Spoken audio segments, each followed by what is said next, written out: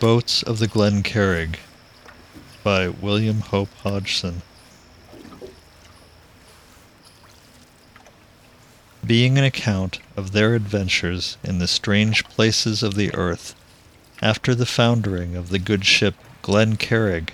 through striking upon a hidden rock in the unknown seas to the southward,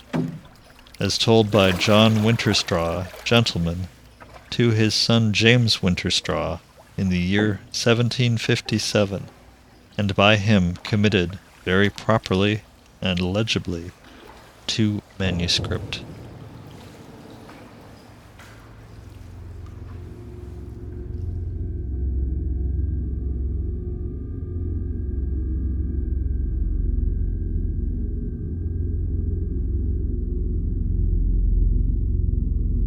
Chapter 17.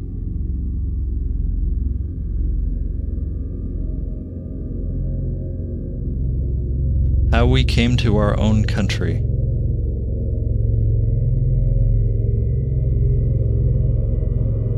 Now, when the day came on which we made to leave the nearness of the island, and the waters of that strange sea, there was a great lightness of heart among us, and we went very merrily about such tasks as were needful. And so, in a little while, we had the kedge tripped,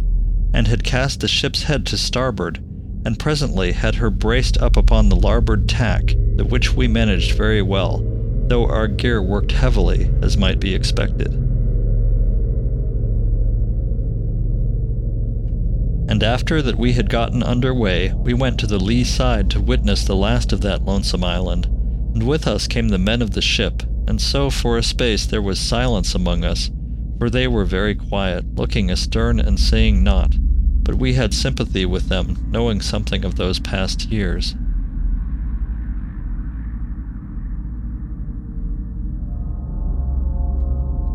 And now the boatswain came to the break of the poop, and called down to the men to muster aft, the which they did, and I with them, for I had come to regard them as my very good comrades, and rum was served out to each of them, and to me along with the rest, and it was Mistress Madison herself who dipped it out to us from the wooden bucket, though it was the buxom woman who had brought it up from the lazarette. Now, after the rum, the boatswain bade the crew to clear up the gear about the decks and get matters secured, and at that I turned to go with the men, having become so used to work with them. But he called to me to come up to him upon the poop, the which I did, and there he spoke respectfully, remonstrating with me, and reminding me that now there was need no longer for me to toil, for that I was come back to my old position of passenger, such as I had been in the Glen Carrig ere she foundered. But to this talk of his I made reply that I had as good a right to work my passage home as any other among us, for though I had paid for a passage in the Glen Carrig, I had done no such thing regarding the Sea-Bird, this being the name of the hulk. And to this, my reply, the boatswain said little, but I perceived that he liked my spirit, and so from thence until we reached the port of London I took my turn and part in all seafaring matters, having become by this quite proficient in the calling. Yet in one matter I availed myself of my former position, for I chose to live aft, and by this was able to see much of my sweetheart, Mistress Madison.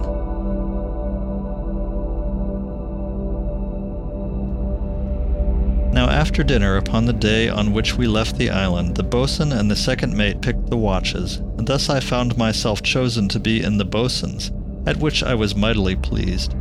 And when the watches had been picked, they had all hands to bout ship, the which to the pleasure of all she accomplished, for under such gear, and with so much growth upon her bottom, they had feared that we should have to veer, and by this we should have lost much distance to leeward, whereas we desired to edge so much to windward as we could, being anxious to put space between us and the weed continent. And twice more that day we put this ship about, though the second time it was to avoid a great bank of weed that lay floating athwart our bows, for all the sea to windward of the island, so far as we had been able to see from the top of the higher hill, was studded with floating masses of the weed, like unto thousands of islets, and in places like to far-spreading reefs. and because of this the sea all about the island remained very quiet and unbroken, so that there was never any surf, no, nor scarce a broken wave upon its shore, and this for all that the wind had been fresh for many days.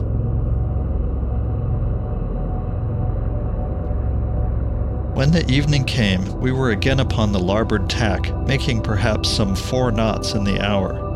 Though had we been in a proper rig, and with a clean bottom, we had been making 8 or 9, with so good a breeze and so calm a sea. Yet so far our progress had been very reasonable, for the island lay maybe some 5 miles to leeward, and about 15 astern. And so we prepared for the night.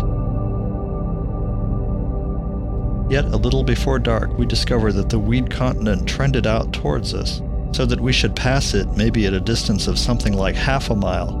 and at that there was talk between the second mate and the boatswain as to whether it was better to put the ship about and gain a greater sea room before attempting to pass this promontory of weed. But at last they decided that we had naught to fear, for we had fair way through the water, and further, it did not seem reasonable to suppose that we should have aught to fear from the inhabitants of the weed continent at so great a distance as the half of a mile.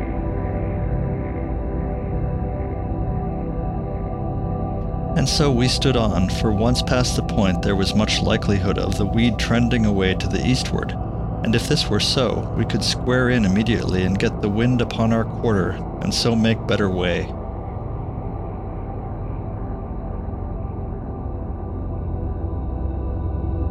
Now, it was the boatswain's watch from 8 of the evening until midnight, and I, with another man, had the lookout until 4 bells. Thus it chanced that, coming abreast of the point during our time of watching, we peered very earnestly to leeward,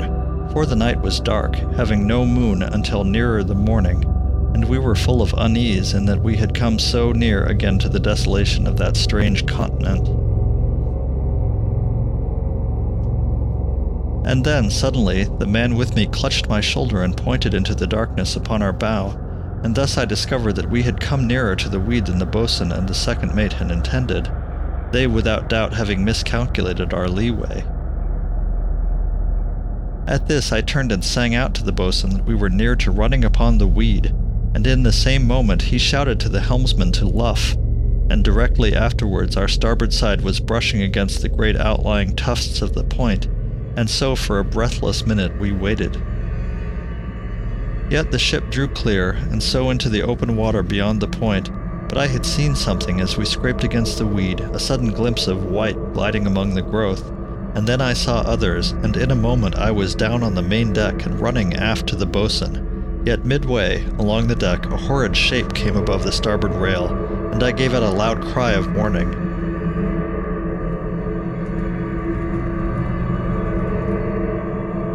Then I had a capstan bar from the rack near, and smote with it at the thing, crying all the while for help, and at my blow the thing went from my sight, and the boatswain was with me, and some of the men.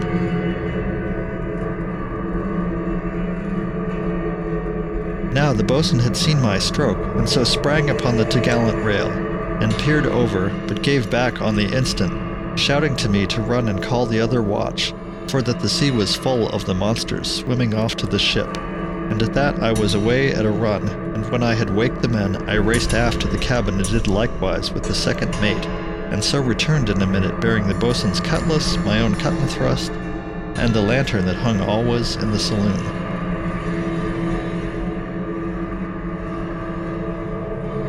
Now when I had gotten back, I found all things in a mighty scurry, men running about in their shirts and drawers, some in the galley bringing fire from the stove, and others lighting a fire of dry weed to leeward of the galley, and along the starboard rail there was already a fierce fight, the men using capstan bars even as I had done. Then I thrust the boatswain's cutlass into his hand, and at that he gave a great shout, part of joy and part of approbation, and after that he snatched the lantern from me, and had run to the larboard side of the deck before I was well aware that he had taken the light. But now I followed him, and happy it was for all of us in the ship that he had thought to go at that moment, for the light of the lantern showed me the vile faces of 3 of the weed men climbing over the larboard rail, yet the boatswain had cleft them wherever I could come near, but in a moment I was full busy, for there came nigh a dozen heads above the rail a little aft where I was, and at that I ran at them and did good execution, but some had been aboard if the boatswain had not come to my help. And now the decks were full of light, several fires having been lit, and the second mate having brought out fresh lanterns. And now the men had gotten their cutlasses, the which were more handy than the capstan bars, and so the fight went forward, some having come over to our side to help us, and a very wild sight it must have seemed to any onlooker. For all about the decks burned the fires and the lanterns, and along the rails ran the men, smiting at hideous faces that rose in dozens into the wild glare of our fighting lights, and everywhere drifted the stench of the brutes.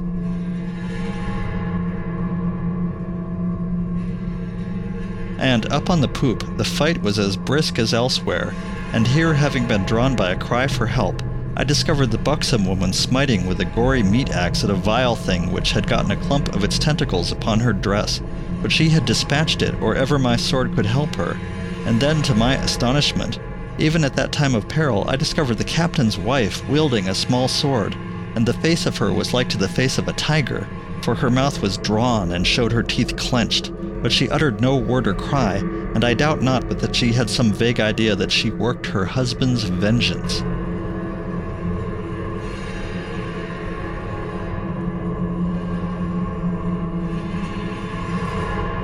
Then, for a space, I was as busy as any, and afterwards I ran to the buxom woman to demand the whereabouts of Mistress Madison, and she, in a very breathless voice, informed me that she had locked her in her room out of harm's way, and at that I could have embraced the woman, for I had been sorely anxious to know that my sweetheart was safe.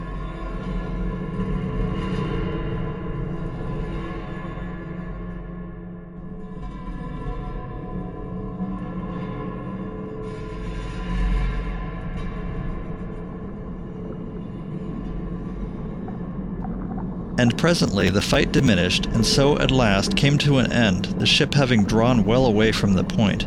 and being now in the open.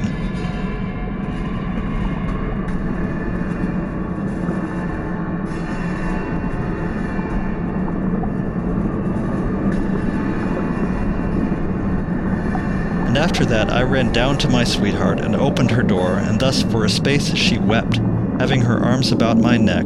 for she had been in sore terror for me, and for all the ship's company. But soon, drying her tears, she grew very indignant with her nurse for having locked her into her room, and refused to speak to that good woman for near an hour. Yet I pointed out to her that she could be of very great use in dressing such wounds as had been received, and so she came back to her usual brightness, and brought out bandages, and lint, and ointment, and thread, and was presently very busy.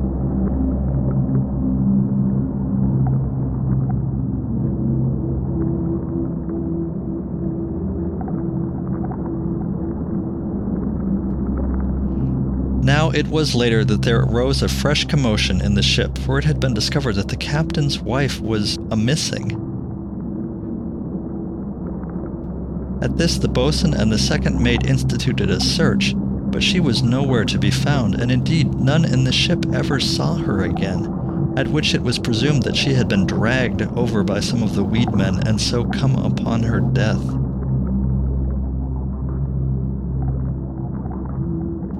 And at this there came a great prostration to my sweetheart, so that she would not be comforted for the space of nigh 3 days, by which time the ship had come clear of those strange seas, having left the incredible desolation of the weed continent far under our starboard counter.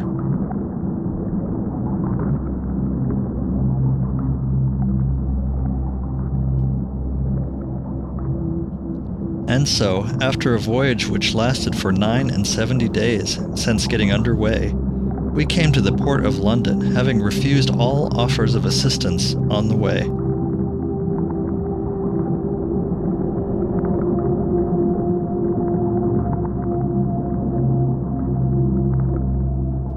Now here I had to say farewell to my comrades of so many months and perilous adventures, yet being a man not entirely without means, I took care that each of them should have a certain gift by which to remember me. And I placed moneys in the hands of the buxom woman, so that she could have no reason to stint my sweetheart, and she having, for the comfort of her conscience, taken her good man to the church, set up a little house upon the borders of my estate, but this was not until Mistress Madison had come to take her place at the head of my hall in the county of Essex.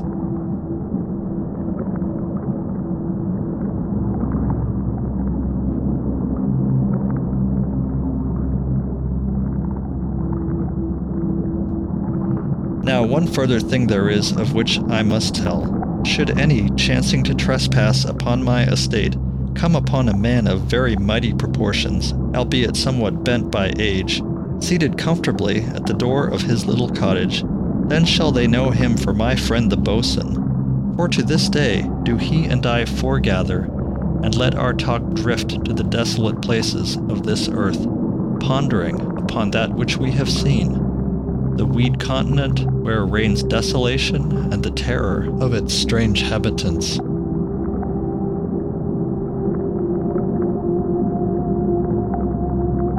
And after that we talked softly of the land where God hath made monsters after the fashion of trees. Then, maybe, my children come about me, and so we change to other matters, for the little ones love not terror.